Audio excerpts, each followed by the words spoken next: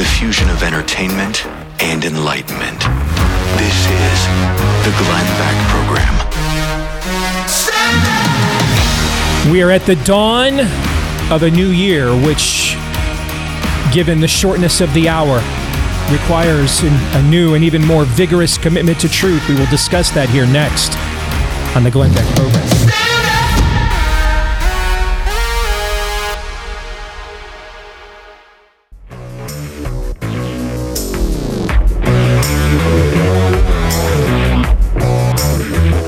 Good morning. We are winding down 2022, and 2023 looms.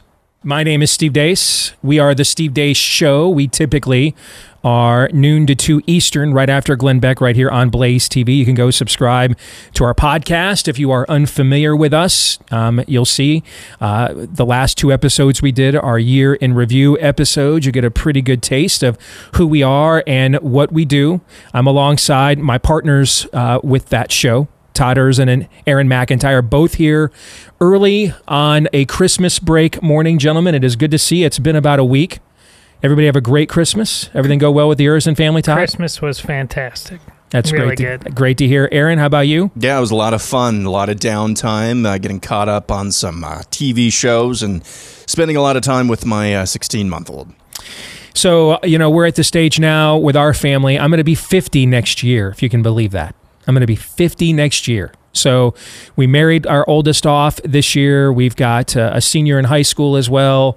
Our youngest, I took him to his orientation for his first job yesterday. He'll have a car in a few months. So, we've got husbands now and boyfriends and girlfriends, and you get to that age where you're not sure with commitments and everything else who's going to be together and what. And we were just very blessed for everybody to be able to get together and make it convenient for all parties involved on every side. And we had an absolutely terrific Christmas, man. I mean, I just could not be more blessed. I mean, kind of praise the Lord stuff. And when you get to this age, you're like, just can't ask for much more than that. That's where I'm at. But you also start looking at the clock is ticking, both when you hit an age like 50, but then when you also understand the signs of the times of where we are culturally right now in the West and here in the United States in particular. So what I wanted to do this morning, because those of you that follow our podcast or subscribe to Blaze TV, you're not going to hear from us again together until Monday, January 9th. That's our first day back. So this morning, what I wanted to do is I wanted to take these 3 hours offered to us on the Glenn Beck radio program, and I want to take a crowbar to the Overton window.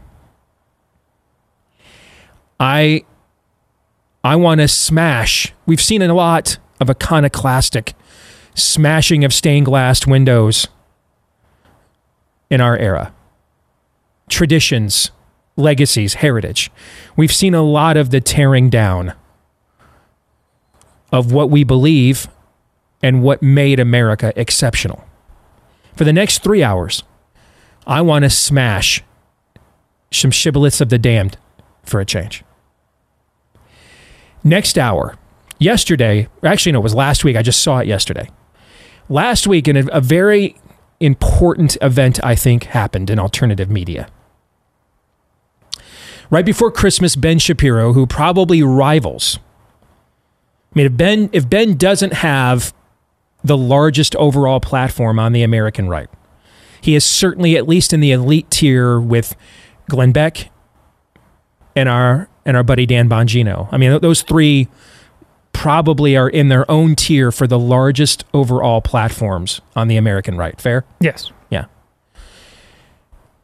Right before Christmas, Ben interviewed a gentleman I've had the pleasure to get to know over the last couple of years, Dr. Robert Malone, who is one of the original architects, patenters of mRNA technology.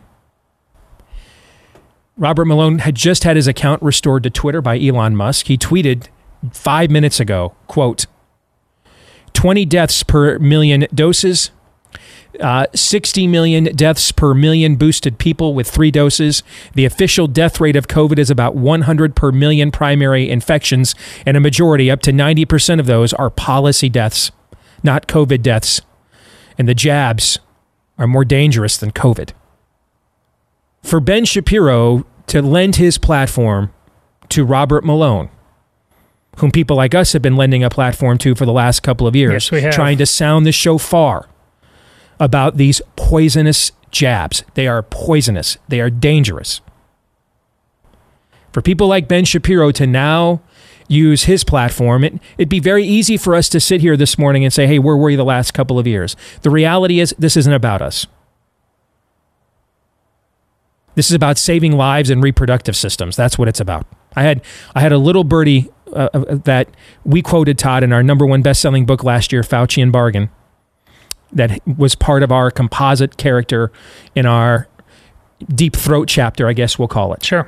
He called me yesterday.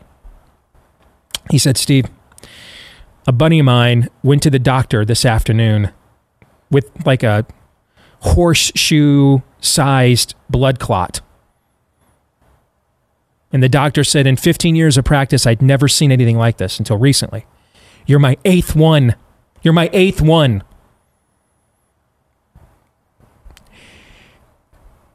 We have to save lives here and reproductive systems from this depopulation scheme, from this evil. We have to stop these shots. So if we're at the point now that Ben Shapiro is willing to listen to the Dr. Robert Malones of the world, and I think we actually have to take a crowbar to that Overton window, and we've got to push it open even further now. So next hour, we're going to talk to somebody who was previously, like Robert Malone, verboten. You weren't permitted to talk to. But there are lives at stake, so we're going to do it next hour on this show. In the third hour, we have to get serious as a society about accountability. These evils will continue without punishment. There must be a reckoning on multiple fronts, not just where the shots and COVID are concerned. With politics on the American right, it's too late now. Too late to dawdle. When I started doing this, I did my first news talk show on the great 50,000 watt blowtorch, WHO in Des Moines. In August of 2002, I was 29 years old. I just turned 29. That was the first time I did a news talk show. The stuff we're doing and talking about now in 2022, 20 years later, I would have never conjured within the bowels of my depraved imagination as speculative fodder for a talk show. And yet here we are, way beyond the stuff people like Rush and Glenn warned for decades. If we let them do blank, it will mean we will go to blank. We're doing all those things now, if not running over and past and through all those stop signs now. The reason we on the right say things like politics flows downstream from culture is because on the right it does. Because we are represented by such fecklessness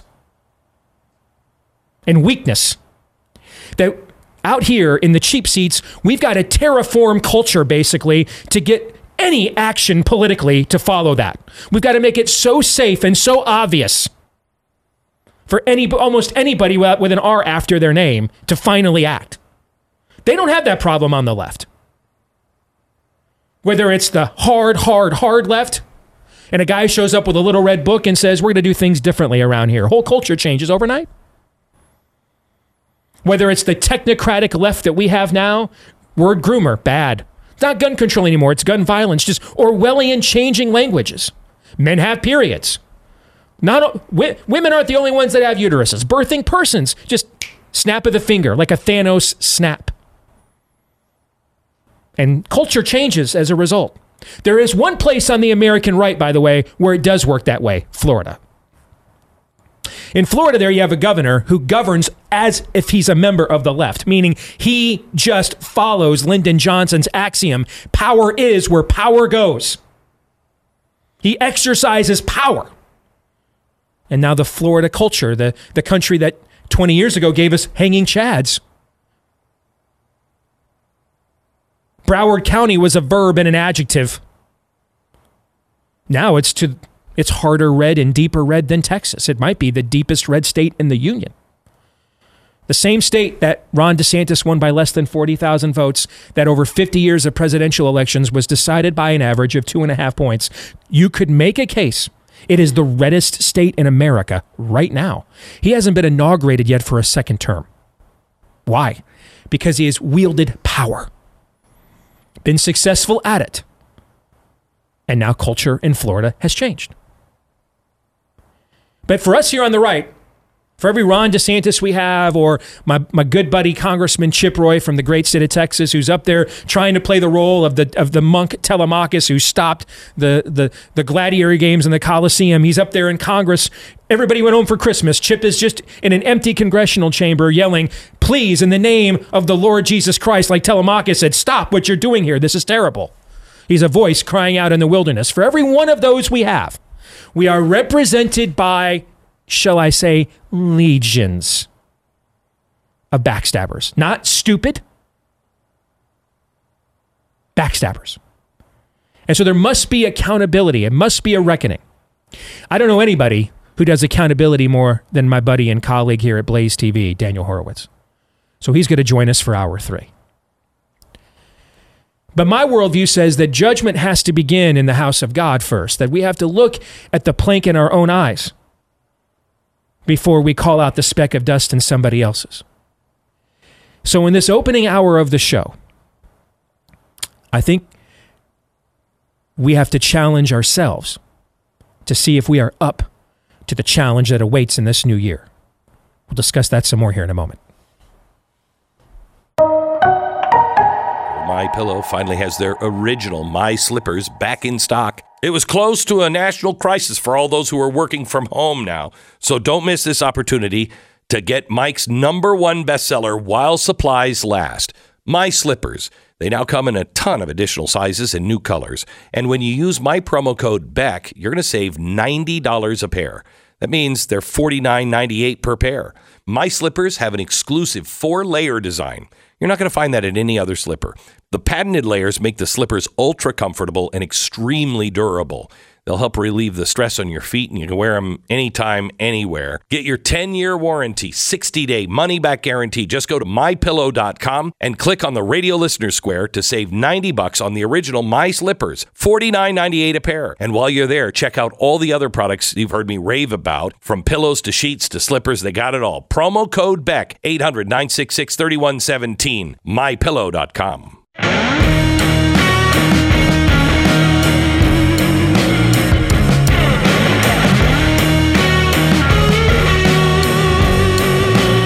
Back here on the Glenn Beck radio program, we are the Steve Deace Show. That is me, Steve Deace, Todd Erz, and Aaron McIntyre filling in here this morning for Glenn Beck. So we are going to take the crowbar to the Overton window on the program today. We're going to talk about trialsandexecution.com, and we're going to smash some shibboleths of the damned. But we got to make sure we're prepared for what comes next. Now, I say this wanting to acknowledge up front, this might be the most successfully deployed and engaged audience in modern American media history. I mean, the amount of goodwill, commitment, activism, compassion, generosity that comes out of Glenn's audience is extraordinary. I mean, I've benefited from it myself. I'm going to come out with a movie next year called Nefarious, where I think we've accomplished something. We have actually done a right-wing horror movie. Could it be done? We set out to do it. There's no way that movie happens without the exposure that Glenn gave that book that it's based on, a nefarious plot, without the amount of you that heard that interview and went out and bought that book and raised its profile. So the fact I have a show at the Blaze, the fact the Blaze even exists, is a testimony to the successful deployment of this audience. So I think we need to recognize that from the outset. We're not talking to your typical audience on the right. I'm just, I'm working all day, go home, watch Fox News all night, vote Republican and to save America. And oops, I did it again. It didn't work. All right. This audience, you guys know better. But we're going to need a little more. That clearly has not been enough. This morning, there's 1% of you. And when Glenn is here, there's at least 10 million people that listen to this show every week. Let's say with Glenn not here, and what are we? There's the B team. What are we? The K team, the L team, the N team. Okay. Let's say that number's cut in half. And there's 5 million people that are going to listen this week. 10% of 5 million would be 500,000. 1% would be 50,000. There are over 80 countries in this world that don't have a standing army of 50,000. Over 80. That is a significant amount of people. By the way, how many states do we have? 50. I mean, imagine we just had 1,000 more people running for state legislature, pestering their state legislature, running for school board, pestering their school board.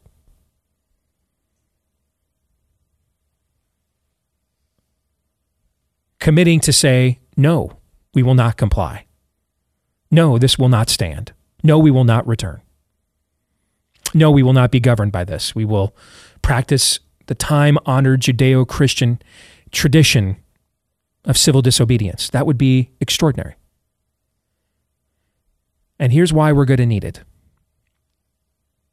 There's an elephant. There's an elephant in the room. And I mean that quite literally. Let me give you an analogy that is very apropos for this time of year. When Christ enters into the world, the Jewish religion that he is born into, that he is a part of, that his parents are a part of, is divided into predominantly two camps. There are offshoots of these camps known as zealots and others, but predominantly the governing religious council, known as the Sanhedrin, is made up of two parties that largely had become a duopoly.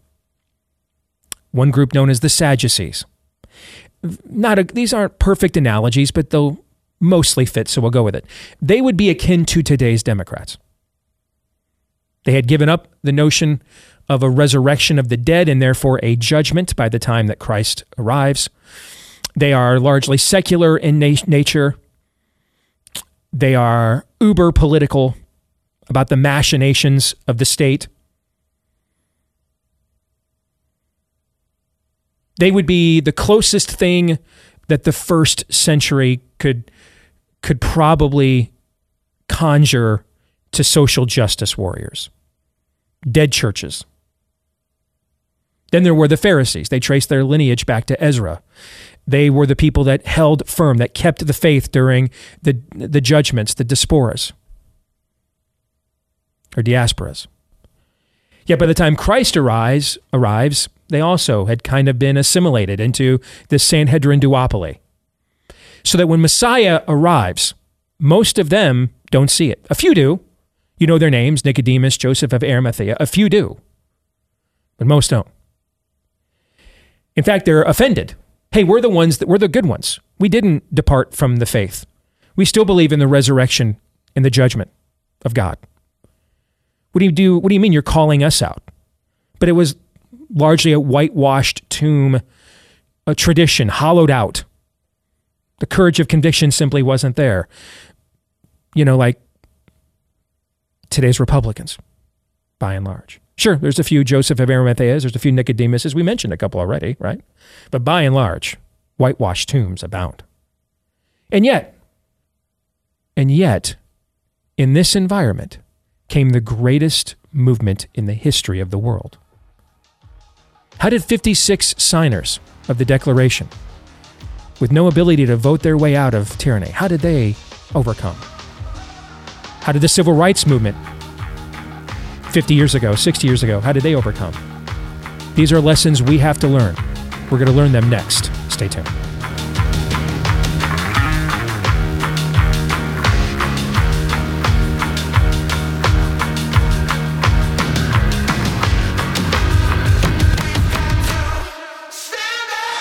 The Glenn Beck Program.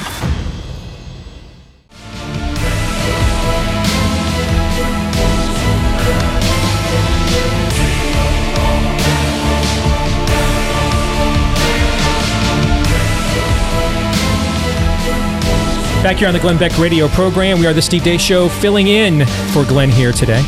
I'm Steve Deace, D-E-A-C-E, with Todd Erzen and Aaron McIntyre. You can find our podcast. We are typically noon to 2 Eastern right after Glenn Beck here on Blaze TV when we're not on break. You can get our podcast on iTunes, Stitcher, Spotify, Amazon, etc. Follow me on Twitter at Steve Deace Show. I'm on Facebook as well. Just look for Steve Deace there. So here's where we are. We don't have agency politically in America. We just don't. And when I started doing this in 2002 for the first time, made the first transition from a sports talk host to a news talk host, filling in for the great Jan Michelson on 1040 WHO, the blowtorch there in Des Moines, 20 years ago this year. I remember all the conversations and shows. Conservatives need to finally take over the Republican Party. About a decade, 8 to 10 years later, the Tea Party, all the same conversations. Time to take over the Republican Party. 8 to 10 years later, now it's MAGA. Time to take over the Republican Party. Harmeet Dillon, I don't know her. What I know of her, I like her. She's not going to be the RNC chairwoman. I can just tell you that right now. And how do I know that? Because Trump won't endorse her. If Trump thought she was going to win, he would just endorse her. Instead, he said, I like them both because he doesn't like to lose. Sure, I'm sure Ronna paying his legal bills for a couple of years helped. But I think we also know, Trump can afford his own legal bills. He just doesn't like to lose. So you can tell whether Trump thinks his own people are going to win by whether he'll endorse them or not. Clearly, Harmeet's not going to win. Ronna's going to win, and the fix has already been in. We're just doing a dance here. Just like after this last election they all blew, they had no business losing. They turned right around and all the same people are still in charge.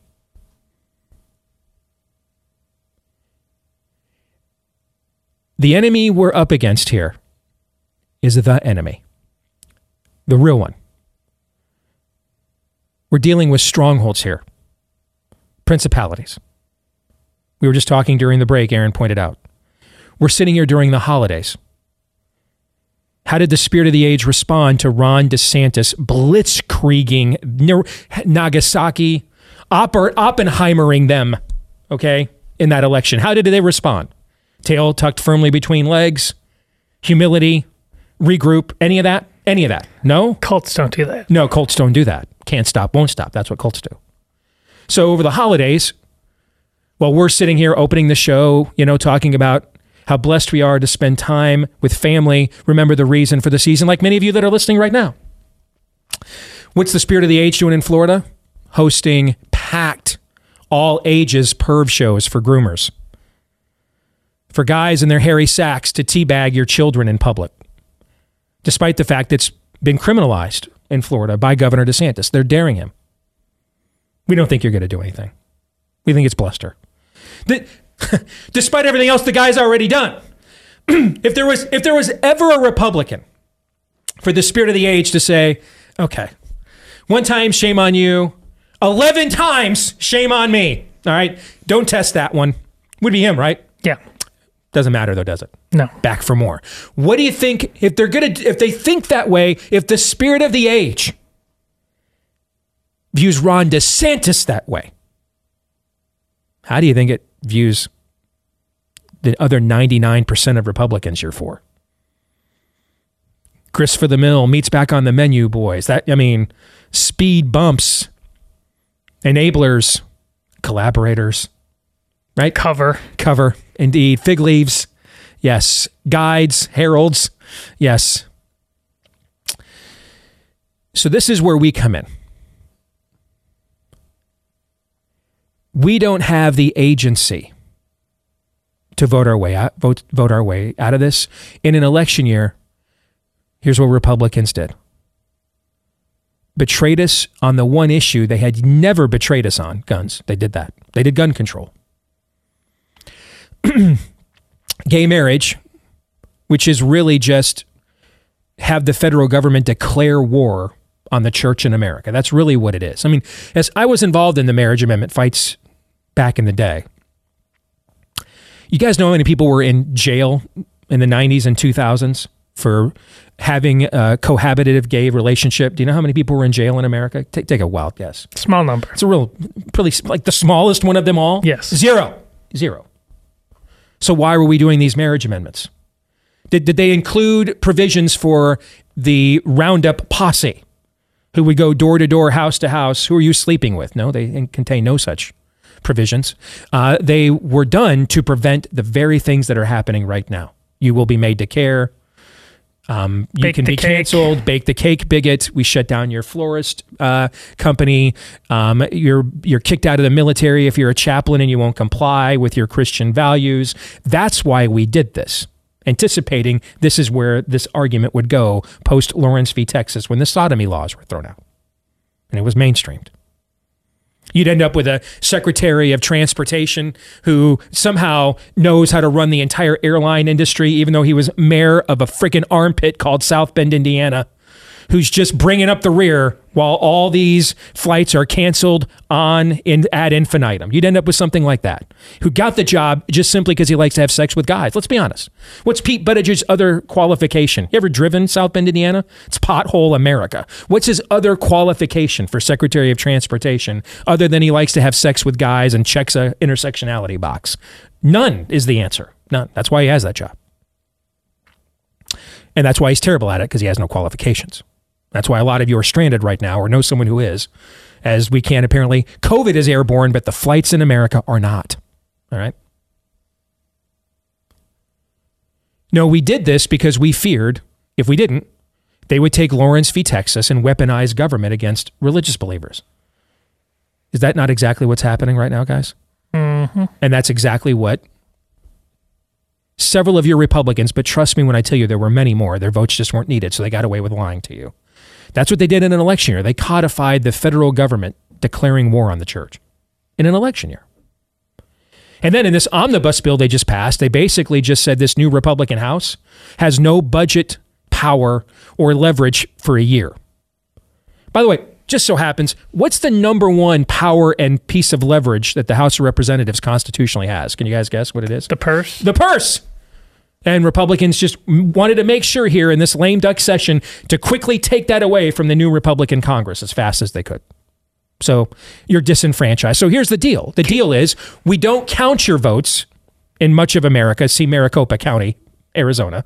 We don't count your votes in much of America. And then when we do count your votes and you win, your vote doesn't count because of who you ended up electing. Sounds like a great system we're currently in. We have no agency. So we're going to have to do this ourselves.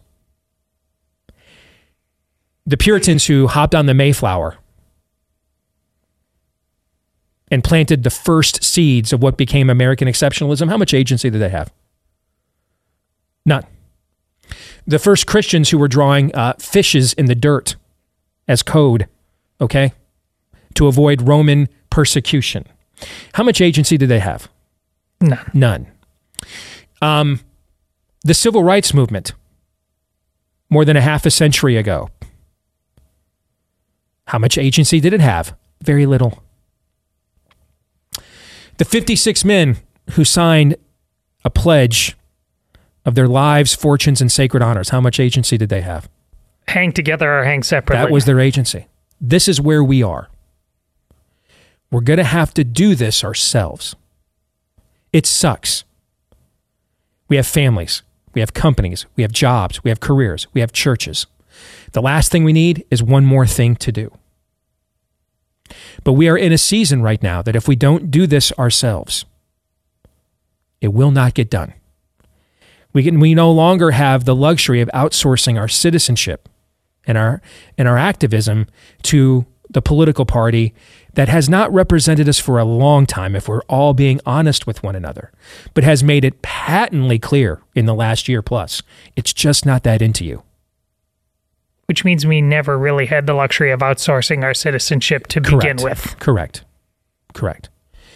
The spirit of the age we are up against will not be satiated by typical election or political realities or contrivances or rivalries or realities. It doesn't believe in reality. We're going to have to be the ones that stand up and say, no. I mentioned a name earlier. Telemachus is a name that I mentioned earlier. I'm going to tell you more about that name here when we come back in a moment. Stay informed. Sign up for the free newsletter today at glennbeck.com.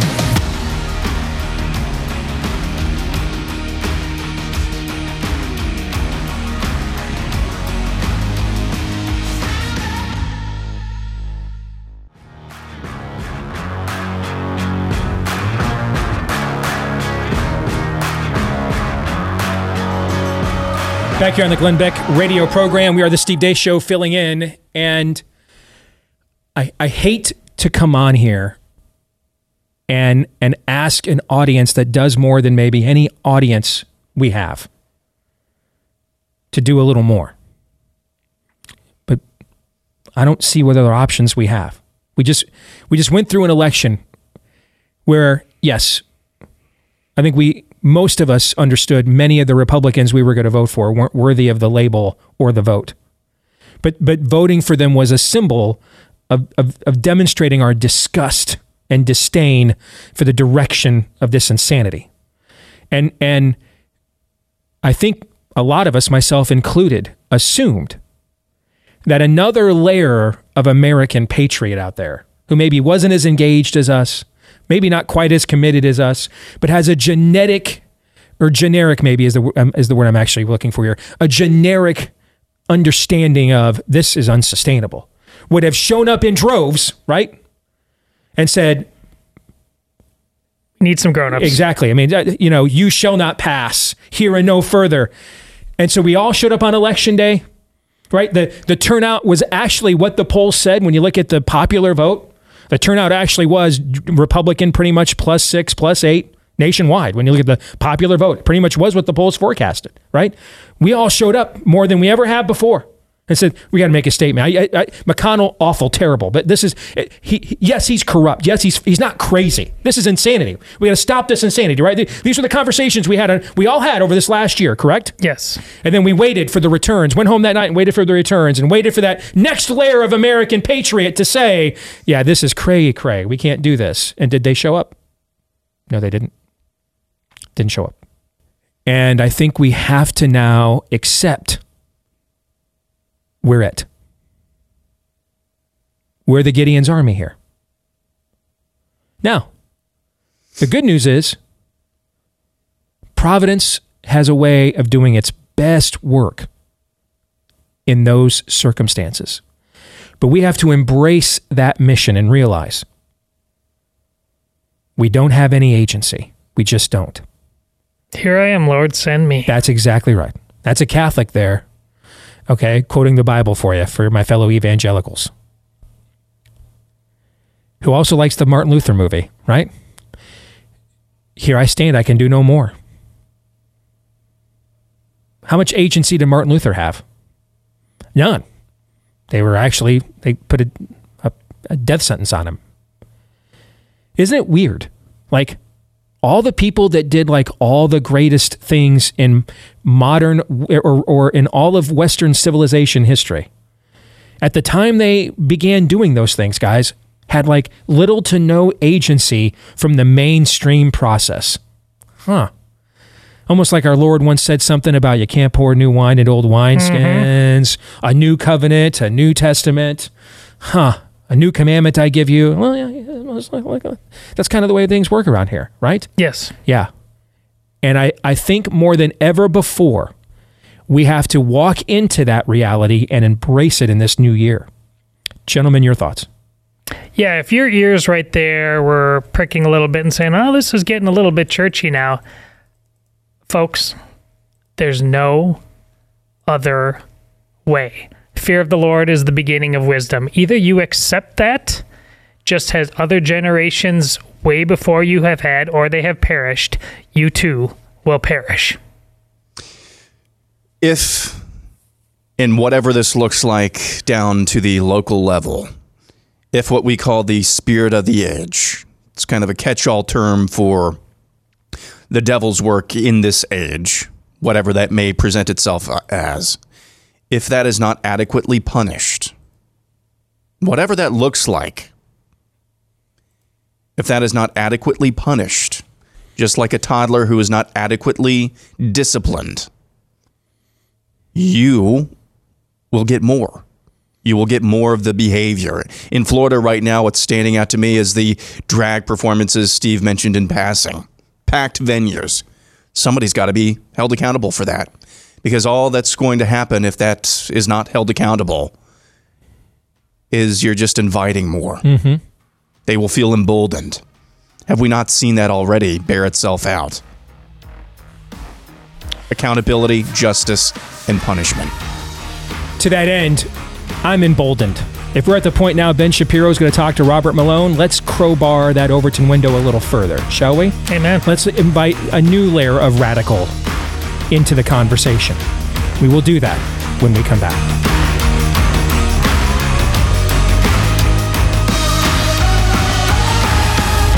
This is the Glenn Beck Program.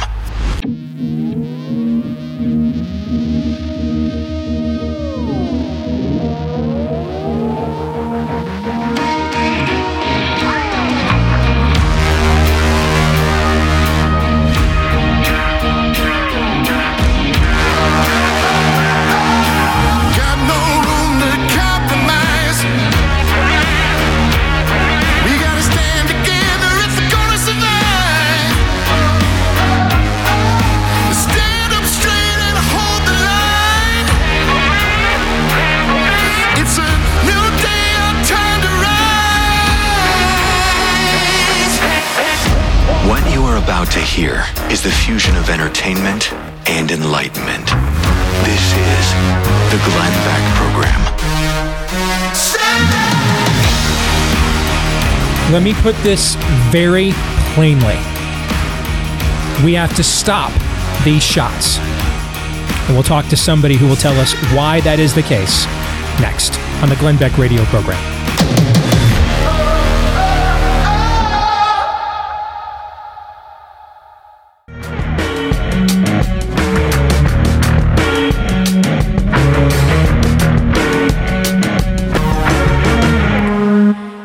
We are the Steve Deace Show, filling in for the Glenn Beck Radio Program here this morning. And as I said an hour ago, we came in off of our Christmas and New Year's break to smash some shibboleths of the damned. And one of those we're going to focus on this hour are the poisonous COVID jabs and why we have to stop these shots. And I will tell you, when I got into this line of work, I'm Steve Deace alongside my partners on the show, Todd Ers and Aaron McIntyre. You can follow me on Twitter at Steve Deace Show. You can subscribe to our podcast as well. That's DEACE. We're the show normally after Glenn here on Blaze TV. When March 16th of 2020 happened, I didn't get into this business thinking I'd have to know or even know what things like an infection fatality rate was. I'd not, immunology, virology. I didn't understand these terms. I didn't know a T cell from a T-bone. Okay. This is not what I thought I was going to get into this business to discuss when I got into it 20 years ago. And lo and behold, these are the terms I need to know, because this is threatening to end our entire way of life in real time right this minute. And so when the vaccines arrived this time last year, or this time 2 years ago, we were still trying to defeat masks and lockdowns and all of that propaganda and all that psyop and all that nonsense. I didn't have time to go through a lot of the test information. And we just made a decision as a show. They're mass distributing these things. We're going to see in real time whether their claims measure up, right? And it didn't take long, only a few months for us to see, side effects, adverse side effects. And looking back on it now, we probably should have assumed the same people that lied to us about masks and lockdowns and everything else were going to lie to us about this too. And yet here we are. One of the gentlemen who has been at the forefront of aggressively pushing back on these poisonous jabs and was rewarded with the blacklist for it is going to join us now. His name is Steve Kirsch. And Steve, we want to welcome you from one Steve to another, the Glenn Beck radio program. Hope your family's having a great holiday season. Thank you for agreeing to come on here during the holiday break. We really appreciate it and the work that you've done over the last year plus, brother. Thank you. Thanks, Steve. It's good to be here. Tell us a little bit about you. Who is Steve Kirsch, and how did you become an enemy of the state? I was a high-tech serial entrepreneur. I've started 6 or 7 companies, had a couple of billion-dollar market cap companies. COVID hit. I was locked out of the office because I was told, not to come into the office, and because you might spread COVID. Started looking around for how I could make a difference, and scientists that I talked to said that early treatment was the fastest, cheapest, and safest way to end the pandemic.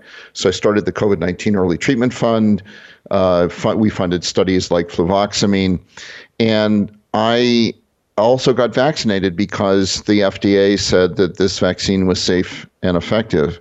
And I still trusted the FDA, even though I didn't trust the NIH. I still trusted the FDA because the FDA has this long history of being, just super picky about drugs that are approved. And, I thought it was amazing that they had this new technology that they could deploy so fast. And I didn't even bother to do the research on this. I just basically trusted what I was told. And I got the Moderna vax in March of 2021. And I got, two shots of that. And then about a month later, I got this message on Twitter from one of my followers, and she asked me, is the vaccine safe? And I said, of course it's safe. It's the safest thing ever. I mean, we're assured by the authorities that they've never seen anything this safe. And I said, why do you ask? And she said, well, 3 of my relatives got the shot, and they died a week later, and they were perfectly healthy. And then I said, well, that's impossible. That's statistically impossible. It couldn't be the shots. And she said, yeah, but they're dead. And, there's no way to come back from that. I mean, so I basically mentally filed it and said, that's weird. That is just really strange. And then a week later, Tim Damroth, who cleans our carpets, came to clean our carpets, and he shows up. He's wearing a mask. And I'm giving him a hard time. I said, don't you know if you get the vaccine that you don't have to wear a mask? And he said, well, I couldn't get the 2 shots because after the first shot, I had a heart attack 2 minutes after I got the shot. And he said that his wife also had Parkinson's syndrome for months after she got her shot in the arm that they shot her with. And I'm going like, whoa, maybe I should look into this. Maybe I should look at the data. So I started looking at the data, and the best safety data is the VAERS system, because that's what the government spends tens of millions of dollars every year to maintain that. That's the early warning system to say something is wrong. And I look at that, and I said, man, this vaccine is the most unsafe vaccine we've ever seen in VAERS. And I'm looking at the data, and the data in VAERS is all super consistent. It's like there is no way to explain this other than we have a very dangerous vaccine. Steve, pause for a second there. Tell our audience that doesn't know maybe, what's VAERS? Oh, VAERS is the Vaccine Adverse Event Reporting System. So if you have an adverse event, if you knew about the VAERS system, you could report it, or your doctor is supposed to report any kind of vaccine-related injuries that might be vaccine-related to the VAERS system. So there could be there are reports that are causal, and there are reports that could be just there because it came along for the ride. So, for example, if the vaccine killed people from heart attacks and you had diabetes, it would show up as you're having diabetes in the VAERS report, but it wouldn't say that you had it would say that you had diabetes previously. So it wouldn't necessarily say you had diabetes after the shot. So why VAERS is interesting is you can look at the reports and you can see, well, did the person have diabetes before the shot? Did he have diabetes after the shot? Was he well before the shot? Was what happened after the shot? So VAERS allows you to do that. And when you look at all these comparisons and you see what's happened to people, it's the only explanation that fits is that this vaccine is killing people, and it's killing people on the order of 2 per 1,000 injections. And that may not seem like a lot, but there's been 13 billion injections or something like that, right? Yeah. So, well, yeah, for the United States. So this is not based on injections. This is based on people. So if you basically vaccinate with 1 or more doses 1,000 people, you should expect, and this is people of all ages, so this aggregate. Now, if you inject just older people, the death rates are much higher. But if you inject the entire population, a mix of an average population, you'll get about 2 deaths per 1,000. So let me translate that. Okay, we've injected 250 million people in America. 2 per 1,000 is 500,000 people that the U.S. government has killed. And, I get into debates with people who say, no, that's not right. But you see, they can't tell me. So if all of those death reports in VAERS was not caused by the vaccine, then what caused it? And I actually got on artificial sweeteners, Steve. That's the new one. Artificial sweeteners. Yeah. Well, it's interesting because I got on with a guy who's a paid representative. His name is Drew. I don't know what his last name is because he has some sort of pseudonym, I think. But he admitted that he's being paid by Moderna to promote the vaccine narrative that the vaccines are safe and effective. So I got onto this 2-hour discussion with him last night, and it's recorded for everyone to see, and I'll be posting it later today on my Substack at stevekirsch.substack.com. But he basically said, oh, well, all those deaths in VAERS are due to COVID. And I'm like stunned. This is a guy who is representative of Moderna saying, in effect, that there were no COVID deaths, virtually zero COVID deaths reported in VAERS in 2020. But in 2021, only associated with the COVID vaccines are there these 500,000 deaths. So what this guy is saying, and I don't believe him, but the Moderna rep is saying, no, it wasn't the vaccine that killed him. It was COVID. So essentially he's saying that if you take the Moderna COVID vaccine, you will die from COVID. Yeah. So what's the point of even risking the vaccine? In other words, they just replaced one lie with another. What's the point of risking the vaccine if it doesn't protect you from dying anyway then? No, it's worse. It's actually going to kill you at a higher rate than COVID would. I mean, he basically admitted, we went on for 2 hours. He said he was an expert. He said that it's impossible for the vaccine to kill you from the vaccine. But then I said, well, so what's causing these deaths in VAERS? He said, this COVID, which means that the vaccines are causing you to die from COVID if you believe what he said. So either you believe me, where it is the vaccine that is killing 500,000 people, because there's no evidence that it's COVID, or you can believe what the drug company is telling you, which is those deaths are the vaccine is causing you to die from COVID. As soon as you get the vaccine, you're going to die from COVID within, weeks or days or months or a year. You're going to die from COVID. It's increasing COVID deaths. I mean, either way you look at it, it's stunning because you either believe me or you believe the detractor, from the drug company, the guy who's kind of debunking me. But either way, why would you take these vaccines? There's just there's no benefit. Right. And then the other thing we had this Twitter debate with where Dr. Gu, I'm blanking on his first name, but he's famous. He's got 500,000 followers on Twitter. and I think it's Eugene Gu.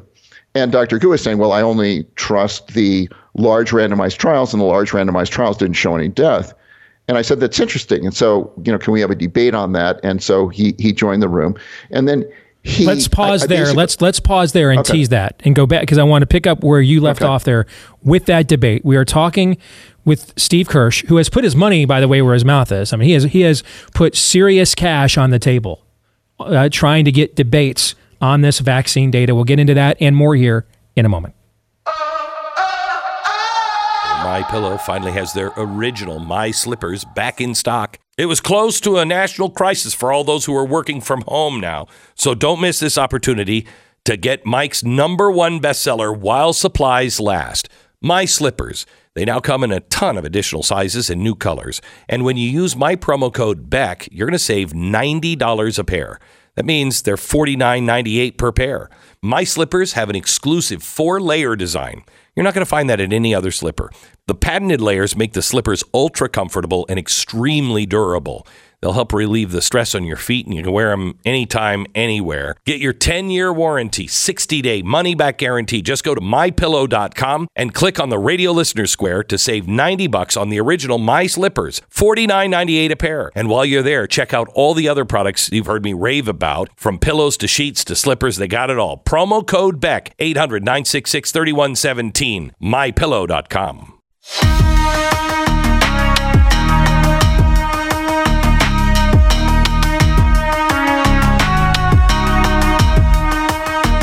All right, back here on the Glenn Beck radio program, we are the Steve Deace Show, filling in here, talking today with Steve Kirsch about why we need to stop these shots. And Steve has attempted to engage the other side of the argument, told us about one exchange he had, I think as recent as last night in a debate. Now, another one that you got into on Twitter, Steve. Pick up where you left off from there. Yeah, so Eugene Gu, Dr. Eugene Gu, excuse me, Dr. Eugene Gu basically went on Twitter and said, look, I'm a doctor. I only trust these large scale trials, and that's what guides me in my practice. And I said, so that's really interesting that he just ignores the anecdotes. And so I wanted to press him on that point and then ask him, well, what do you think is causing all these death reports in VAERS? We never got to that. We just spent over an hour just talking about anecdotes. And so anecdotes means, it's a small number of events, of evidence. And so I asked him, I said, look, if you gave the shot to 20 of your patients and 10 of them died within a week after the shot from cardiac arrest, what would you do? Would you say, oh, that's I'll just keep doing it because the large randomized trials say they're safe and effective?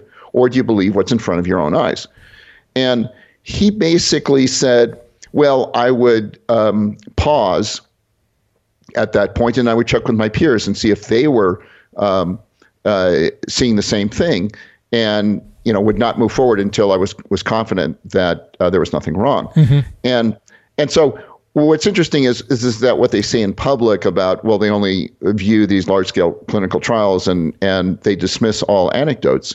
Once you ask them a kind of a, hey, in your clinical practice, what would you do if you saw this is anecdotal data? It's anecdotes. What's in front of you? It's only 20 patients. Only 10 of them died, and they all died within a week. And would you? And he basically said he would change his clinical practice based on 10 patients dying. I mean, so what was stunning is that what they say in public about, well, we only trust the large scale trials and it must be safe, and we don't pay any attention at all to anecdotes. When you actually get down to it and you ask them the critical question, which is, okay, so what happens in your practice?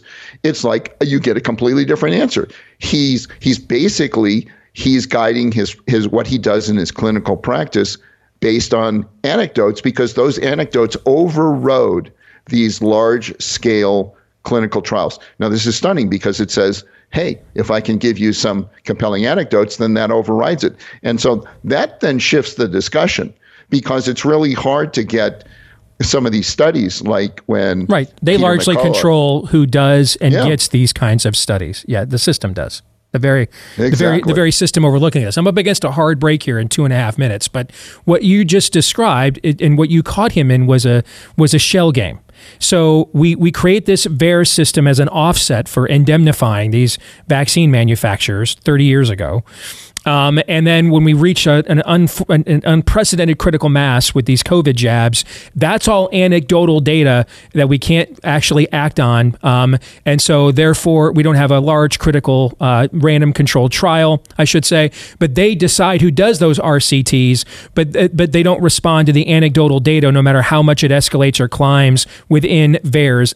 That's a shell game, Steve. There's no critical mass.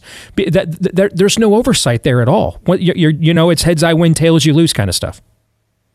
It is, but the thing is that you have to continue the conversation, because then you have an admission that he does pay attention to anecdotal data in just 20 patients. It changes his practice, and once you do that, then we can get into a discussion where we can bring in a whole lot more evidence that he just admitted he will pay attention to. But he dropped off the discussion before we could get a chance to get there. All right. So when we come back, Steve, I want to take you to my home state of Iowa, where I live, where we were one of the freest state, maybe the freest state in the union during the lockdowns. Yet we are still promoting these jabs despite some troubling data that I've unearthed that I want to share with you and our audience and get your reaction to, because I'm guessing it's not atypical of what you are seeing nationwide. And then there was this Zogby poll on vaccine injury. We'll talk about that too when we come back on the Glenn Beck program.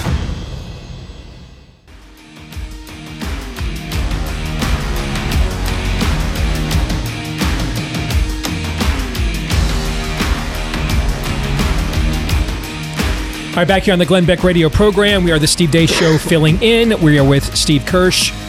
Get his Substack, Steve Kirsch, Kirsch, Steve Kirsch.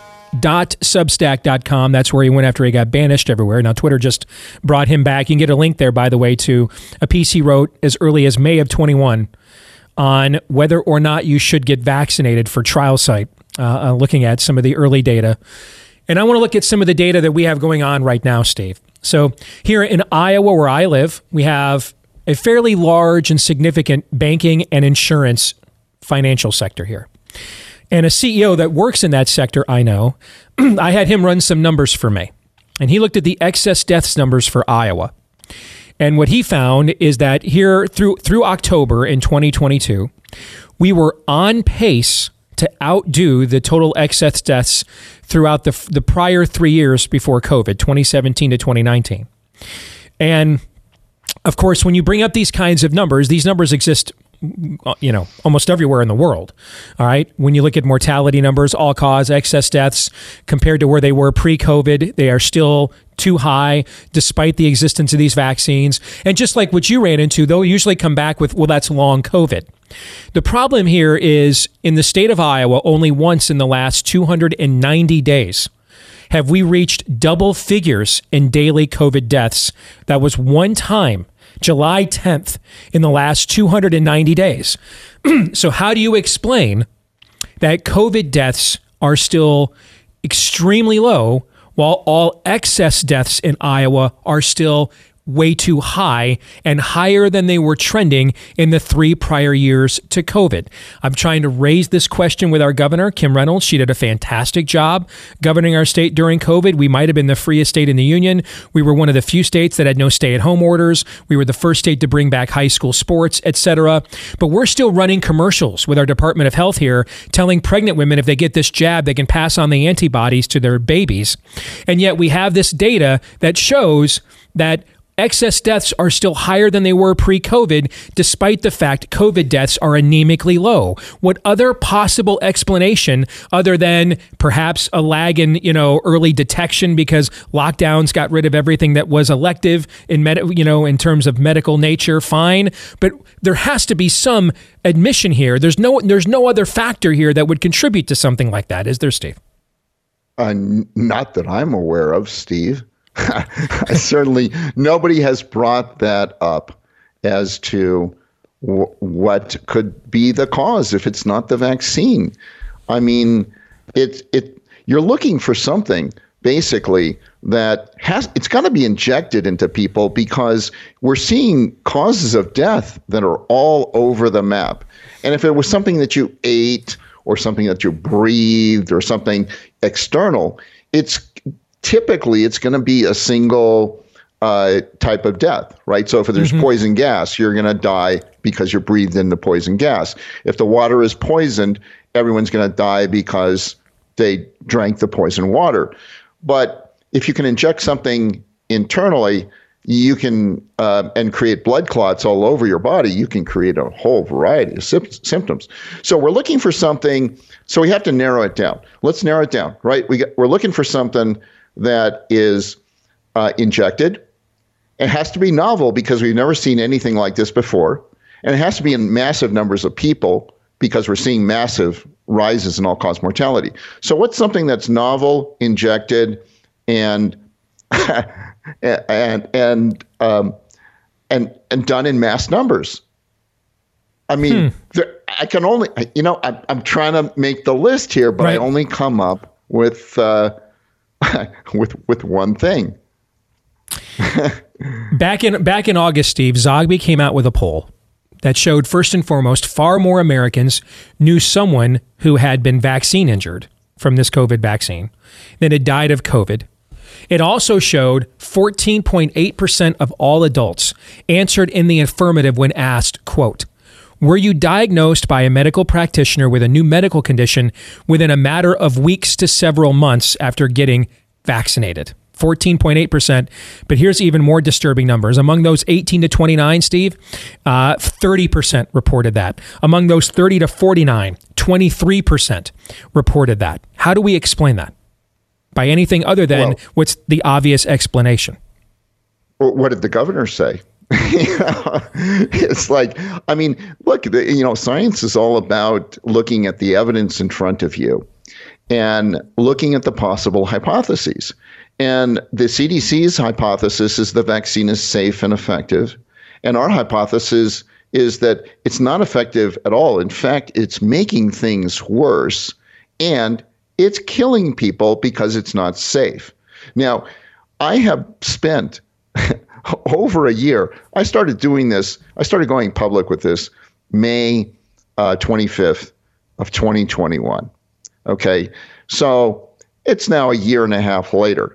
And I have yet to uncover any evidence that is consistent with the safe and effective narrative when you look at it closely. But I've looked at very closely at lots of pieces of evidence, and they all go into the it's not safe or effective and should be stopped immediately bucket. Now,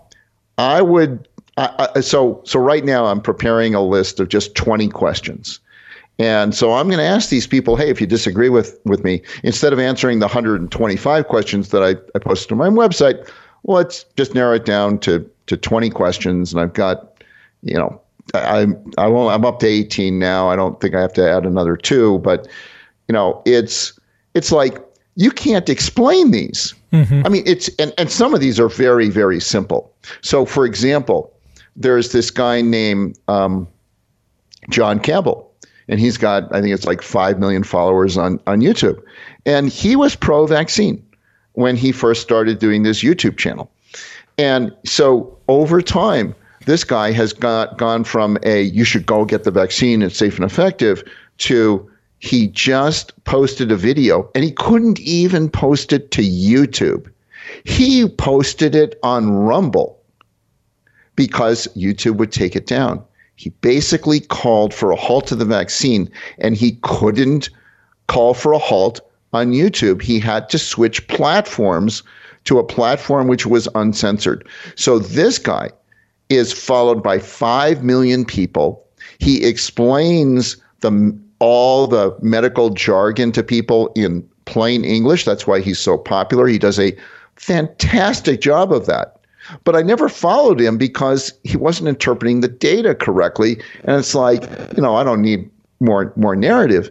But what happened is he kept following the data and following the data and following the data. And he's like, well, this shouldn't be like this. And he's like, you could see him going from blue pill, which means you believe the narrative and you believe everything the government is telling you. And and the whole thing is documented on YouTube, where he's basically just praising the narrative, and now he's going completely against the narrative.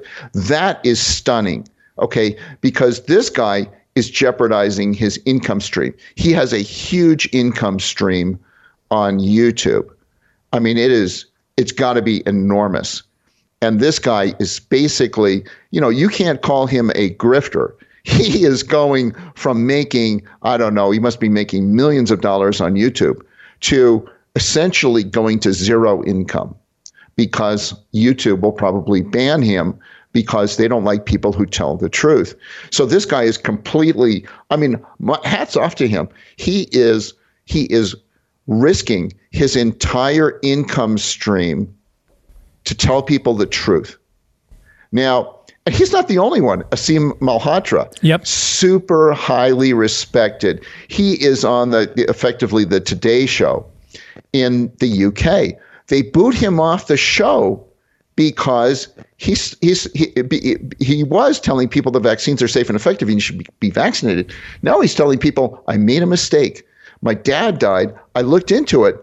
And when you look at the data, there's no question as to what's going on here.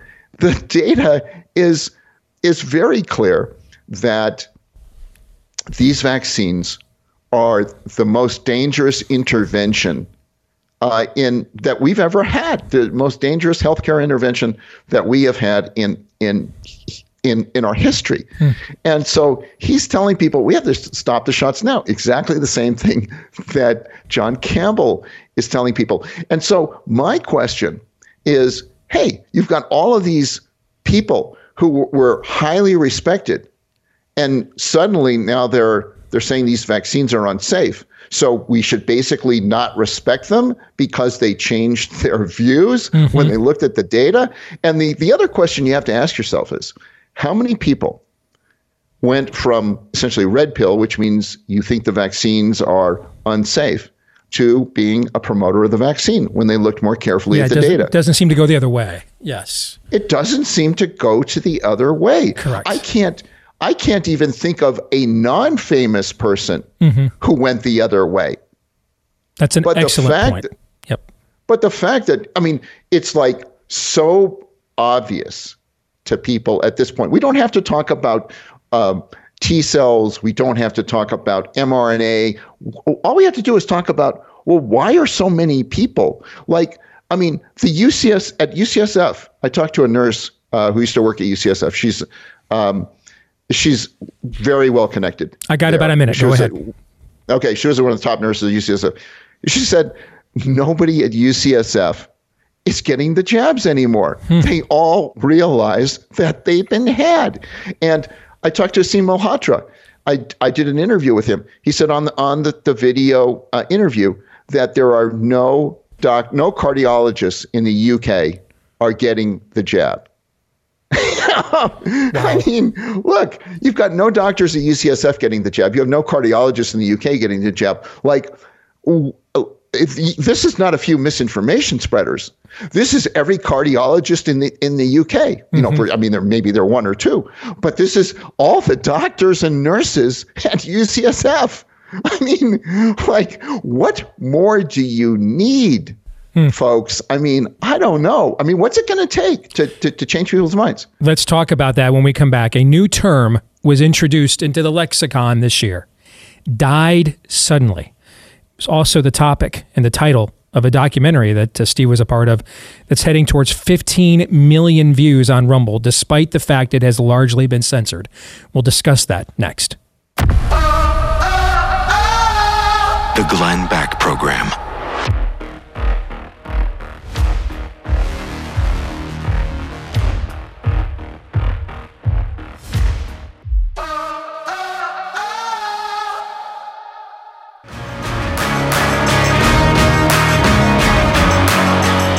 Let's conclude our conversation this morning with Steve Kirsch. Steve, I've got about 4 minutes here on the Glenn Beck radio program.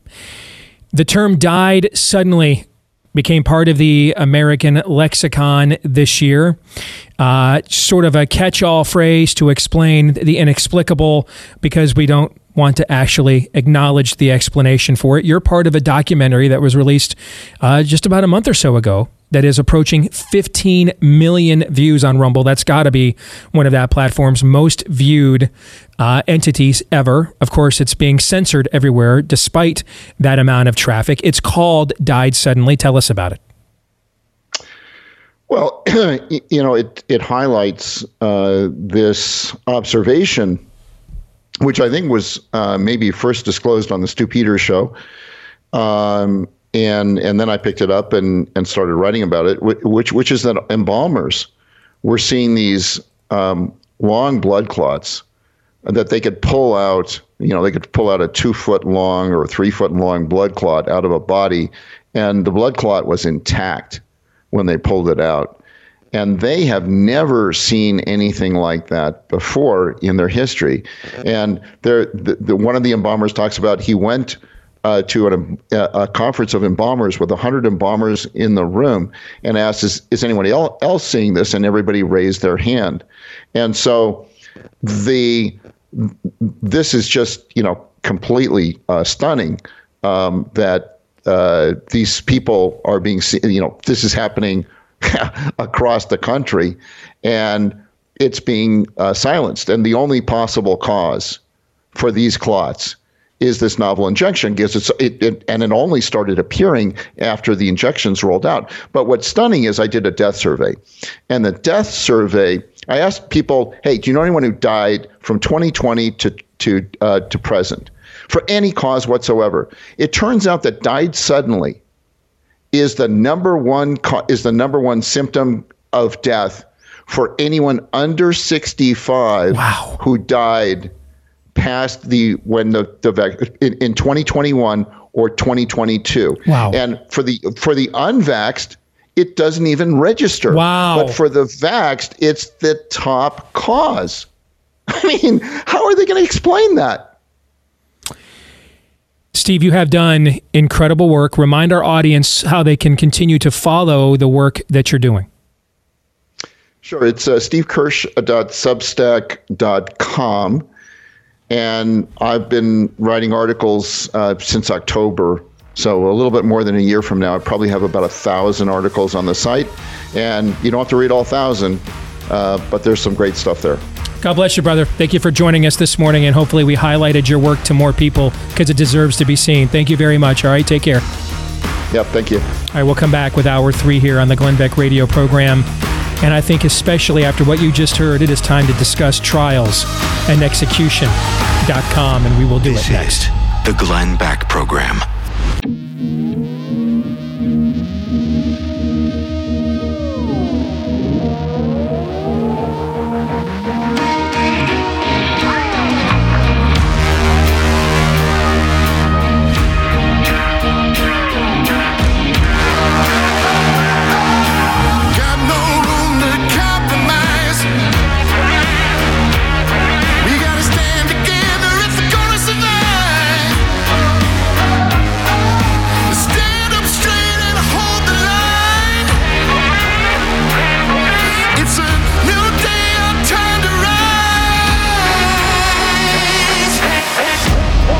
About to hear is the fusion of entertainment and enlightenment. This is the Glenn Beck program. So we started off this morning in the pursuit of truth. We will finish it in pursuit of justice next year on the Glenn Beck radio program.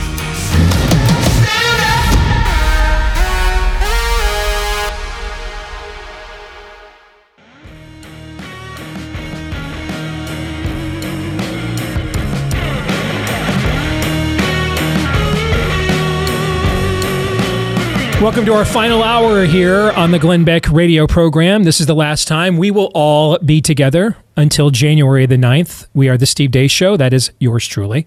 With Todd Erzin and Aaron McIntyre, we will resume our holiday festivities after this program, but we decided to come in from vacation because of the importance of this moment and the magnitude of this platform. And we started off these first 2 hours talking about truth. The first hour we looked at, we have to accept the truth. We lack political agency in this country. We don't have political representation. The idea of some long-term takeover of the Republican Party, I heard it when I started doing this in 2002. We were talking about conservatives doing it. A decade later, it was the Tea Party was going to do it. Now the MAGA is going to do it. It will not be done, or at least not in terms of being done in time to save whatever is left of this country. So we have to look at a different form of activism that is not corporate in nature, but individual and local. This last hour, we looked at the truth of the damage of these shots and why we need to stop them. As Steve Kirsch joined us, I figured, you know what? If we're at the place now that Ben Shapiro is going to bring Robert Malone on his show, then it's time to bring in a new level of radical, a whole new layer of radical. And so we took a crowbar to the Overton window by bringing the much banned and censored Steve Kirsch on the program. Why? Because he had the audacity to bet $1 million of his own money that you couldn't beat him in a debate about the danger of the jabs. And they couldn't beat him in a debate, so they just banned and shunned him. So now with these truths acknowledged, it is time for action, time for accountability. And who better to have that conversation with than our good friend and our prophet of woe and lamentation, as well as our colleague here at Blaze TV, the one and only Daniel Horowitz. It is good to have you with me and us, my friend. How are you? Hey, Happy New Year. Been way too long. It has been way too long. And in a little over 6 weeks, you and I will release a book that we spent much of 2021 working on. Pre-sales are available right now. It is called Rise of the Fourth Reich, Confronting COVID Fascism with a New Nuremberg Trial so that this never happens again. Once more, it's called Rise of the Fourth Reich. I remember when I suggested this title to our publisher, they thought it was way over the top, and I said, hey, just read the opening statement of the manuscript, because we fashioned it after a Nuremberg trial. We don't have chapters. We have a witness list. We have an opening statement, a closing statement. And I said, hey, just read the opening statement. And if you think that the title is still too provocative, we'll come up with something else. They read the opening statement and came back and said, I think maybe we should title this book that our ancestors shot redcoats for less than this. You can read that opening statement right now at trialsandexecution.com. You can read it for free right now there at trialsandexecution.com. But Daniel, you've heard me say many times, we are not a nation of laws, and we never have been. We are a nation of political will, and we always will be. I saw you talking this morning about whether politics truly flows downstream from culture. And you said, looking at what the left does, I don't believe that's the case. See, I think we say that on the right because for us it is true. We have to literally terraform culture to get any agency politically at all. Like, we have to make it so simple and easy to get them to do the stuff they should have done 5 or 10 years ago now. All right, that's what we have to do on the right. Now, on the left, power is where power goes. They just act on what they want, and the culture follows. We do have one Republican that behaves this way, the guy in Florida, Ron DeSantis. He just exerts power and has changed the culture in Florida as a result. But we don't have the agency to do that. And that is where I wonder if the real problem with a true Nuremberg-like trial and tribunal happening again because of what was done here with COVID isn't so much the lack of will within the political class, but within the everyman class. Daniel, less than 15% of American adults didn't take any of this gene juice at all, less than 15%. You know as well as I do from working in primaries for how many years, the hardest thing is to convince a guy that he voted for the same rhino for many years that he suddenly sucks and shouldn't do it again. No one wants to admit they've been hoodwinked. No one wants to admit they've been had. When your buddy tells you your girlfriend is cheating on you, you don't get mad at the girlfriend, you get mad at the buddy who told you because you realized you got played for a fool, right? Is there the will in the larger population to truly come to grips with what they allowed to inject and be injected into their bodies? Or are we more inclined as a species to say, I know it was a mistake, I'm not getting him again, we're never doing this again, let's just all move on and forget this ever happened? Well, Steve, I don't know the answer to that, but I don't want to find out. And that means that we got to do it now. It's that narrow window where on the one hand, I think we have the strongest opposition in society that we've ever had to COVID fascism. But on the other hand, if you let this go on past this year's upcoming legislative sessions and all these supposed red states, then it really truly will be forgotten while they are not retreating, but they're reloading to the next versions of biomedical surveillance, tyranny, experimentation, RSV shot, many more mRNA technologies, things we can't even imagine, the transhumanism. Now is the time to catch that little bit of lightning in the bottle while the stuff is kind of being repudiated, at least laughed at. Yeah, this is stupid. We're done with this. Now is the time. It's the only time we have to hope for to plow the ground over this Fourth Reich biomedical tyranny and salt the ground over it. You know, you talk about the fact that culture is downstream from politics. And I really think that's what it is. If you think about how the left did this, did they create an entire culture making it cool to wear a Chinese burqa diaper on your face for 10 years? No, they built that in a matter of a week or two.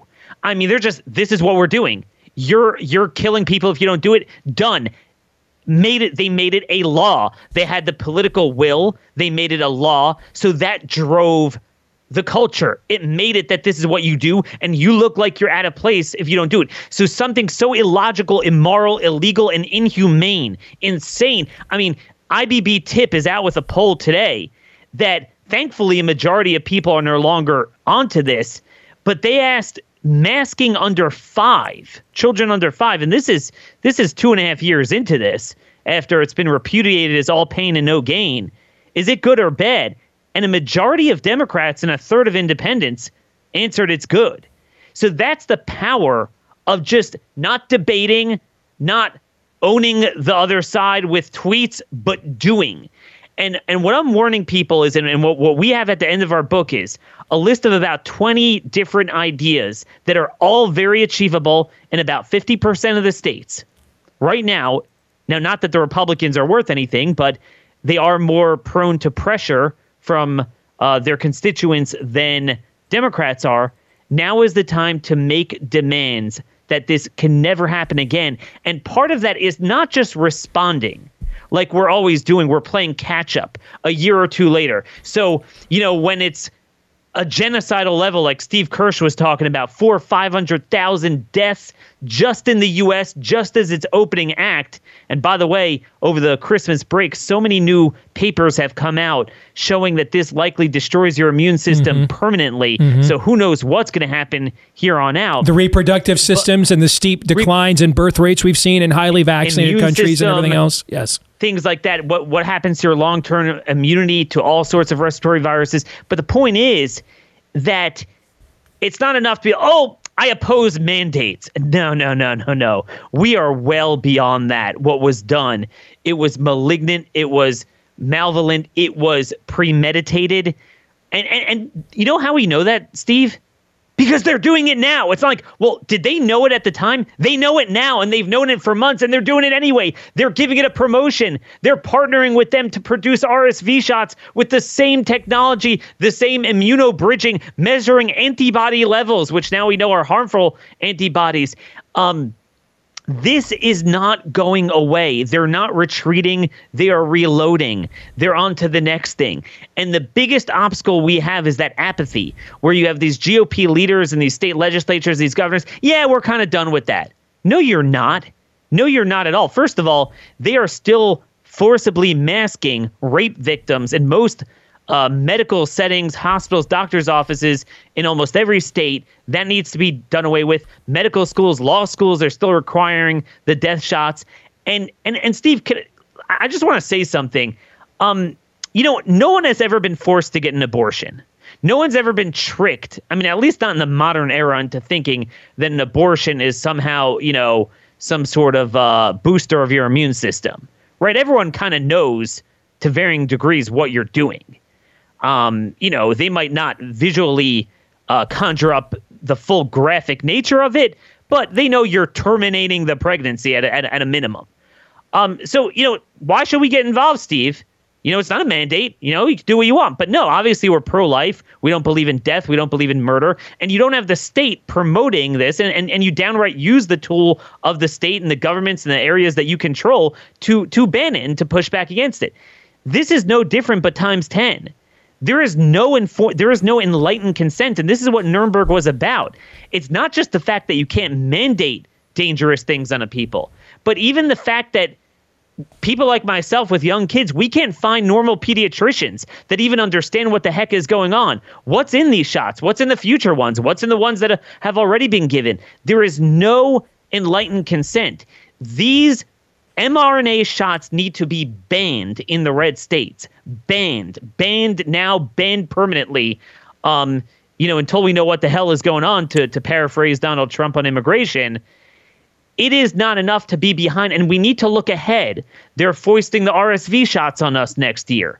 Okay, we need to look ahead and for once preemptively ban what they plan to do rather than play catch up. And you know what?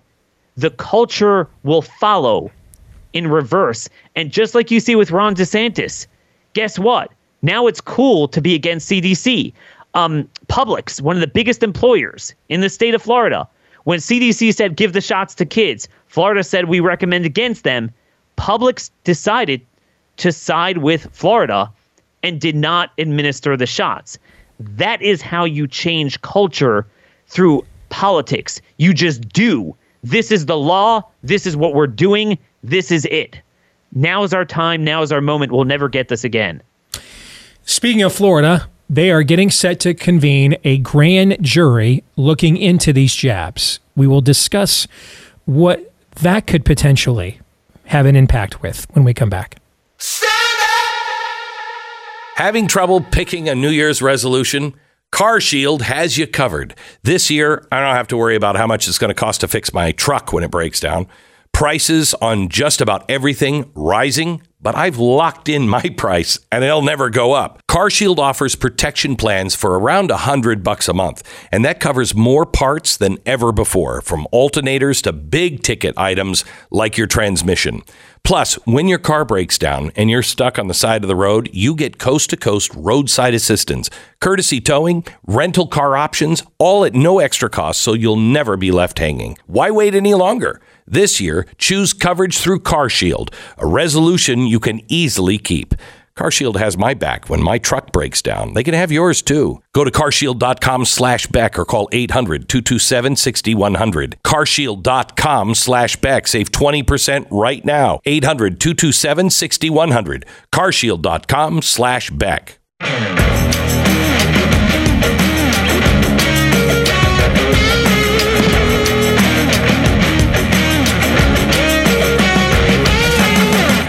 All right, back here on the Glenn Beck radio program, we are the Steve Deace Show, filling in for Glenn here today in our final hour. Don't forget, if you like what you hear, subscribe to our podcast on iTunes, Stitcher, Spotify, Amazon.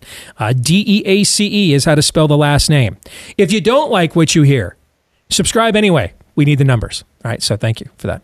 Daniel Horowitz is here with us, our colleague here at Blaze TV. Him and I are collaborating on a new book that will be released in February, about 6 weeks from now. Rise of the Fourth Reich, Confronting COVID Fascism with a New Nuremberg Trial, so that this never happens again. And pre-sales are available right now at Amazon.com if you want to check it out. You can also check out the opening argument, our opening statement. We structure it like a court proceeding. The opening statement, you can read it for free right now at Trials, plural, and Execution, singular, trialsandexecution.com. That's trialsandexecution.com. One of the things that you and I were discussing earlier this fall, Daniel, is if we could get nowhere with Republicans in Congress after this election to truly delve into this, why don't we get GOP governors like Ron DeSantis to do it?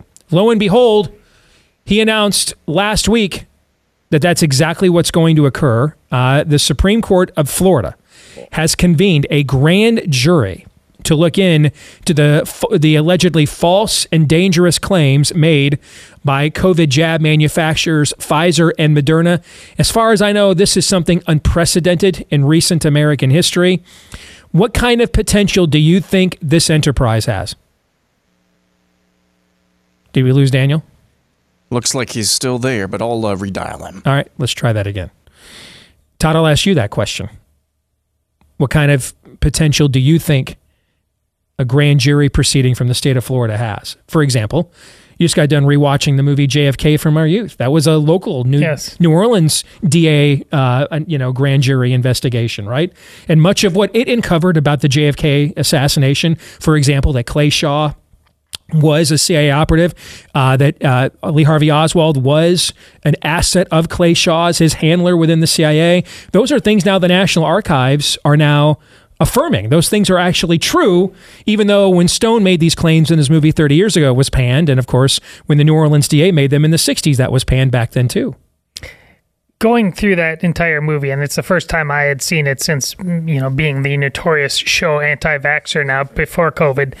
But it's constantly Jim, Kevin Costner's character, the DA. Isn't it Jim Garrison? Wasn't that his name? Yeah. Trying to even convince the people who worked for him and respected him. What are you prepared to believe? To go where you started, Steve, which Overton windows are you prepared to smash?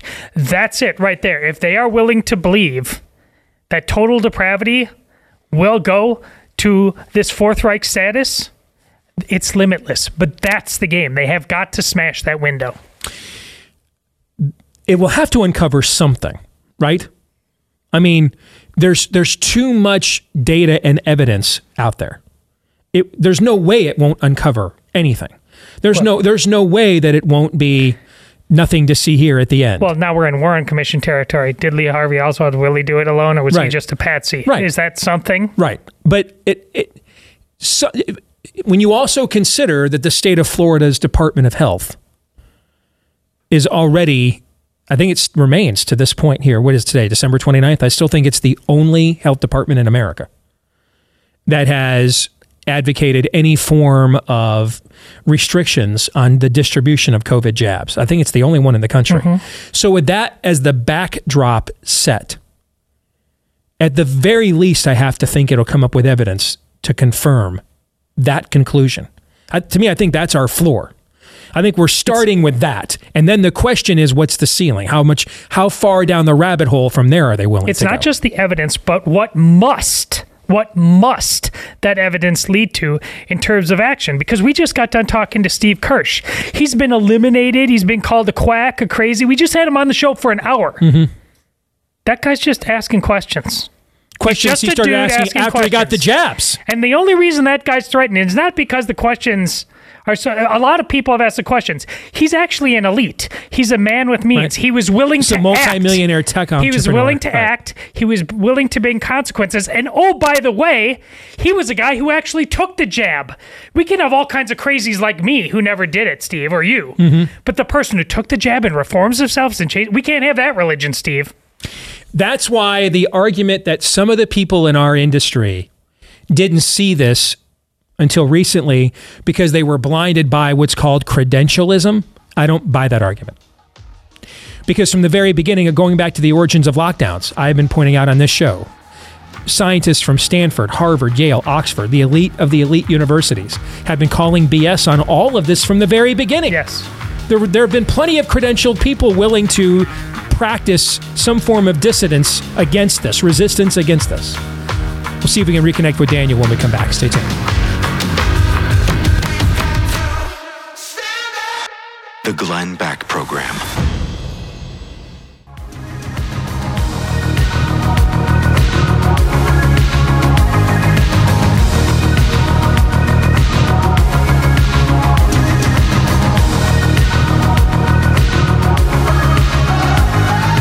All right, back here on the Glenn Beck radio program. We are the Steve Deace Show, DEACE, filling in for Glenn. Don't forget to subscribe to our podcast. If you are enjoying what you're hearing today, we typically fill the void after Glenn departs. And of course, a Hall of Famer leaves a pretty big void. We are typically the show after him here on Blaze TV, noon to 2 Eastern. And one of our colleagues at Blaze TV, frequent guests, is the prophet of woe and lamentation. We think we have his tech issues figured out.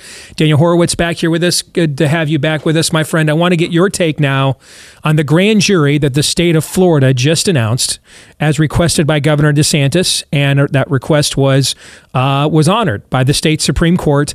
Todd and I were talking when we were getting your issues figured out a minute ago that given the state's current level of scrutiny, I believe Florida remains the only state in the country right now whose Department of Health has issued any form of restrictions on these jabs at all, that evidence confirming that conclusion is probably the floor of what this grand jury comes back with. That's probably the floor.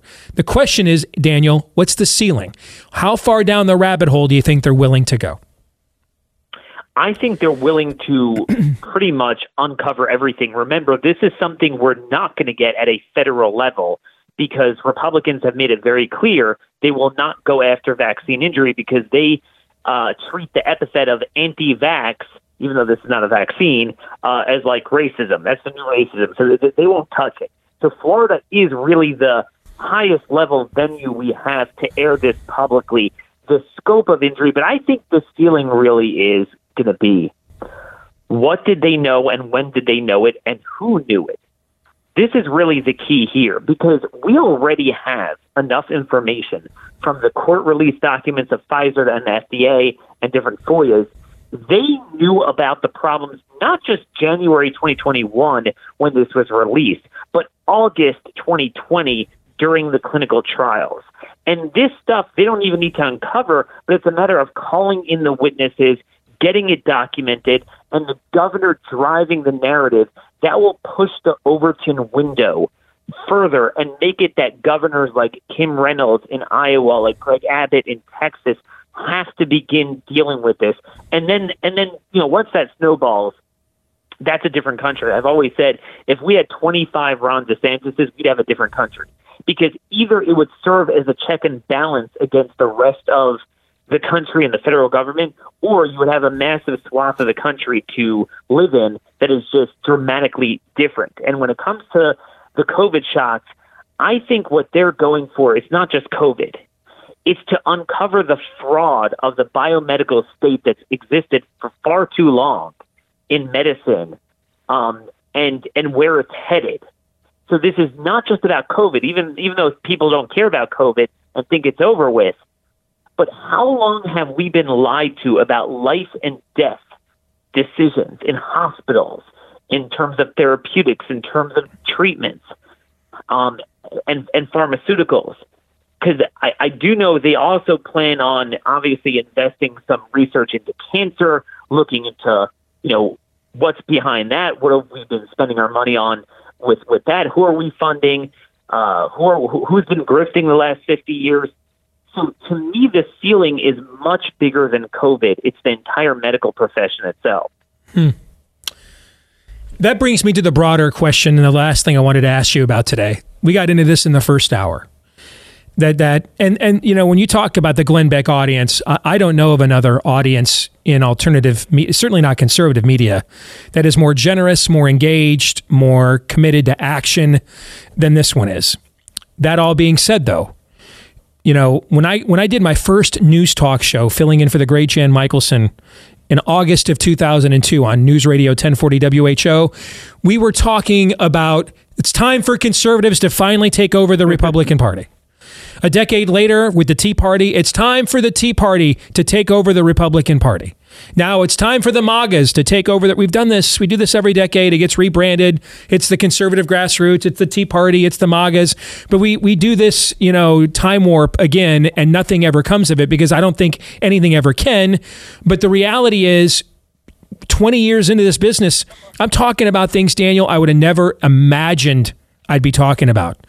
We're at the very least, we're at the 2-minute warning here of this game called Western Civilization.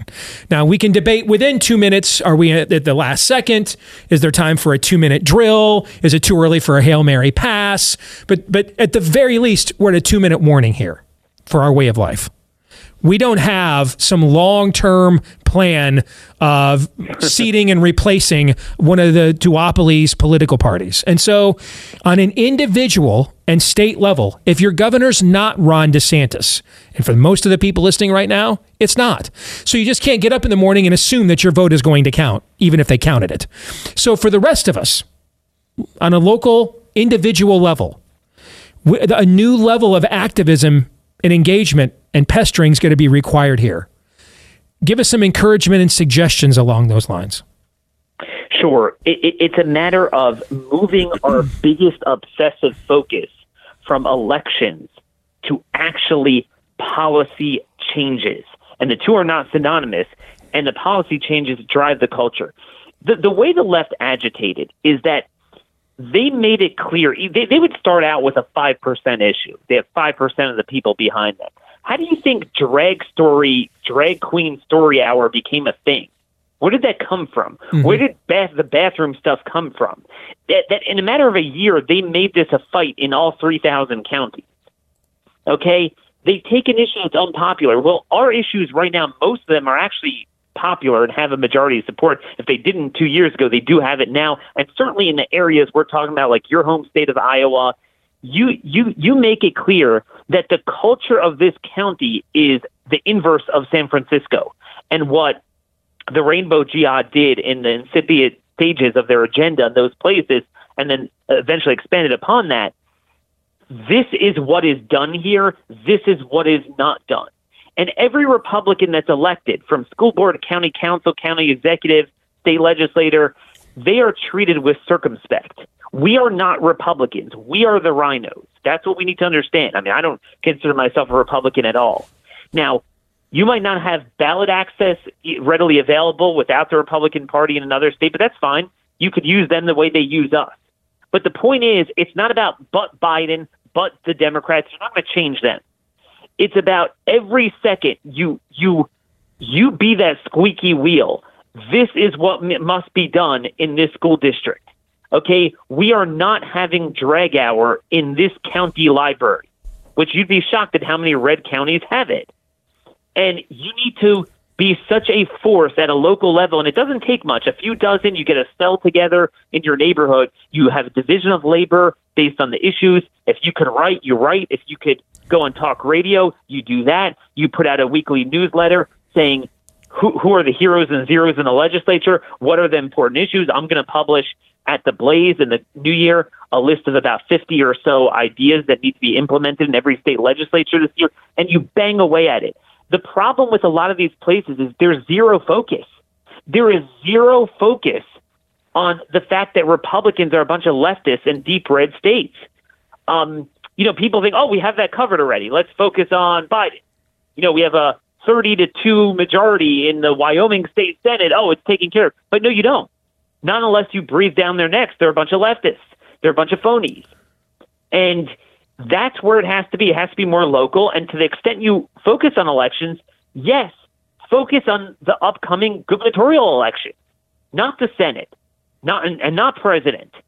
If you're in a red state, if you're in a state like North Dakota and you have Doug Burgum standing for re-election potentially, and this guy is a business partner of Bill Gates, and he's a total globalist, he needs to go.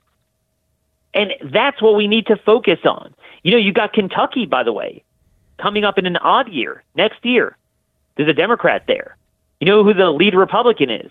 The Attorney General who did nothing in his life before then but worked for Mitch McConnell. Mm-hmm. I mean, there's an endless pipeline. And like you said, we're not changing the party. And Steve, here's one more thing. one more thing, and we're going to have no leverage without this. We need to get petitions together in some way in these states to declare hundreds of thousands of registered Republicans, we will not vote for you in the primary or general election. If you vote to redefine marriage, you vote for the omnibus bill at a federal level or similar things at a state level, you have to have red lines. Until we are willing to stand or attempt to stand on godly values rather than be Republicans, we are on the plantation more than what we accuse black voters of doing for the Democrat Party. And that's the reality. They laugh at us because they know we will always be there for them in the general election. And until you're willing to shoot that hostage, we have zero leverage. And just to confirm what you just said, why does Kevin McCarthy now suddenly sound like the Daniel Horowitz podcast? He doesn't have 218 votes to be speaker. That's why. No. Doesn't have it. That is why. Yeah. And Steve, why didn't he sound like that in September when they were originally passing the continuing resolution and it actually mattered? Right. Because I was the only one focusing on that. Okay? Finally, we built a movement against the omnibus. It became poison. And you know what? Almost every House member voted against it.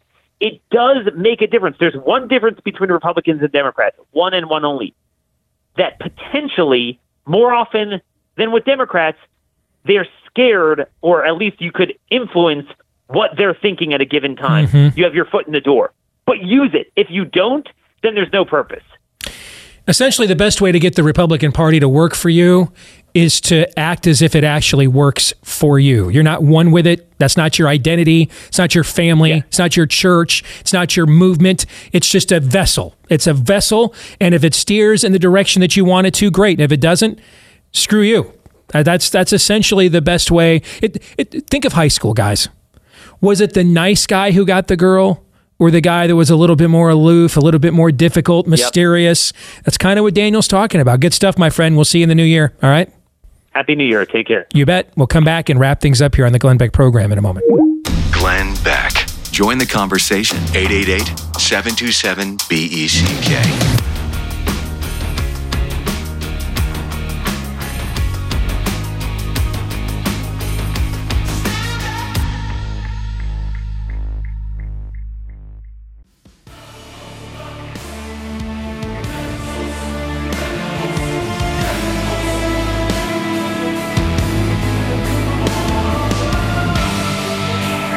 All right, back to wrap things up here on the Glenn Beck program. Thanks to all of you who tuned in here today that allowed us to come in from the sidelines. We're on Christmas break as well, but can't resist the temptation to come in and talk to one of the best, biggest, and brightest audiences in all of media. So we are the Steve Deace Show, DEACE. We would normally be right after Glenn Beck if you're a Blaze TV subscriber. You can also subscribe to our podcast as well. Follow me on Twitter at Steve Deace Show, and I'm on all the socials. You can look for Steve Deace, me on Facebook, and MeWe, pardon me, Gab, Getter, Truth Social, etc. Let's get some final thoughts from the team here. We've gone over a lot of ground today, Todd and Aaron. What do you think? Going back to watching JFK, remember, there was enough common sense left apparently back in 1963 that just offing Kennedy and letting people think at length about this Lee Harvey Oswald cat, that wasn't going to cut it. And this is where the whole line, riddle, enigma, mystery comes in. They had to just put that out there for a day. And then they needed to off him with Jack Ruby. And you had all this misdirection. Is it FBI, CIA? Is it the mob? All that. And it just became too much, and people short-circuited. And that's what we're dealing with here again, but with a lot less common sense. On the regular show, you hear me talk a lot about our addiction to comfort, and we just want to get back to normal. And that's the real challenge here. Mm-hmm. There is nothing new under the sun, as you said off-air, Steve. That's the real challenge on this, because we have an abundance of evidence on this, and we have for a very long time. And we've put it forth on this show, and people have tried to bury it in as many ways as they can. Do we want it or not? Or do we just want the cheap elixir of comfort and distraction and untruth? We must work to create a dynamic at the local level. And I mean state, but like local level, where an elected official, whether that's a sheriff or school board member or county commissioner, sees you coming to a town hall or a hearing or a forum, and they say, how high do you want me to jump? You can only do that, though. It just can't be one off. It can't just be one of you. It has to be, you have to work to create a group of you at the local level that will be the constant drip, drip, drip, drip, drip in these people's ears.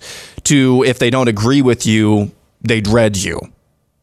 Because who are you more likely to run into at the grocery store? Your U.S. Senator, the President of the United States, or a sheriff's deputy, or your local sheriff, or your local state representative? It's always going to be the latter. So where do you have the most opportunity to have influence? It's always going to be at the local level. That's a great place to end it. Kind of takes us full circle to where we began this from.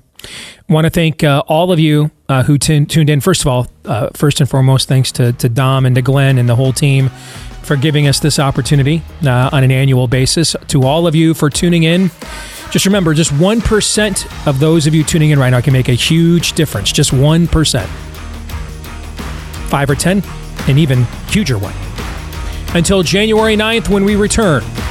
John 3:17.